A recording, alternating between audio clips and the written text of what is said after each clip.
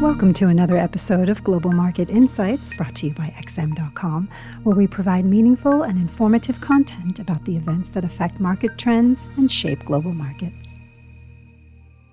Thank you for joining us at XM.com for the Daily Market Comment podcast for Wednesday, May 31st by Mario Hadjikyriacos. I'm Christina Marujos. Global markets woke up in a foul mood on Wednesday following some disappointing data from the world's second largest economy. China's manufacturing sector fell deeper into contraction in May, while services growth also lost steam according to the latest batch of business surveys. It's clear that the reopening boom has started to fade, piling more pressure on Chinese authorities to juice up economic activity by rolling out fresh stimulus measures. The drawback is that with private debt levels sitting at almost 300% of GDP, further stimulus can also amplify financial stability risks, making it a double-edged sword. Investors responded by dumping the currencies of nations that rely on China to absorb their commodity exports, with both the Australian and the New Zealand dollars sinking to their lowest levels in over 6 months. Asian equities cut the blues too, pulling shares in Hong Kong down by 2.5% to enter a new bear market.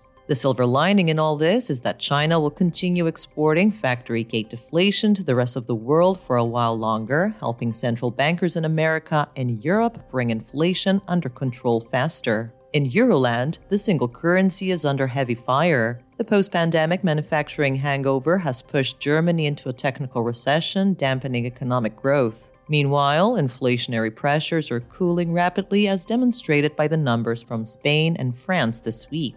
Combined, these developments make it difficult for the European Central Bank to live up to market pricing and deliver another 2 quarter-point rate increases this summer. If the German inflation stats validate this notion today, traders could unwind more rate hike bets or bring forward the timeline for rate cuts, keeping the euro on the retreat. In an environment characterized by global growth risks and risk aversion, it was the yen's turn to shine. The Japanese currency is back on the advance, capitalizing on a decline in global bond yields and a warning shot from officials in Tokyo that FX intervention is still on the table if things get out of hand. In reality, the likelihood of another round of FX intervention is quite low, as the recent moves have not been fast or sharp enough to warrant such extreme action. Instead, these verbal warnings are probably a cost-free strategy from Japanese authorities to flush out speculators betting on heavy yen losses, in essence, talking up the currency. Staying in the FX arena, the dollar has been one of the main beneficiaries of the troubles in the euro and China-sensitive currencies. The dollar index is currently testing its recent highs, with safe haven flows helping to fuel the advance. Looking ahead, there is a barrage of Fed speakers on the schedule for today, alongside the latest JOLTS report. Crossing into the stock market, the month is about to close with sensational gains for tech shares, mostly thanks to the AI mania. What is striking is that the negative relationship between the tech-heavy Nasdaq and bond yields vanished this month, with both advancing in tandem. Hence, interest rates are no longer the dominant force behind moves in tech stocks, and since earnings have been pretty much flat, it seems that liquidity flows are in the driver's seat. This suggests the stunning rally in risk assets might be approaching its finale, as the Treasury is set to siphon liquidity out of financial markets this summer to replenish its cash levels after the debt ceiling is lifted.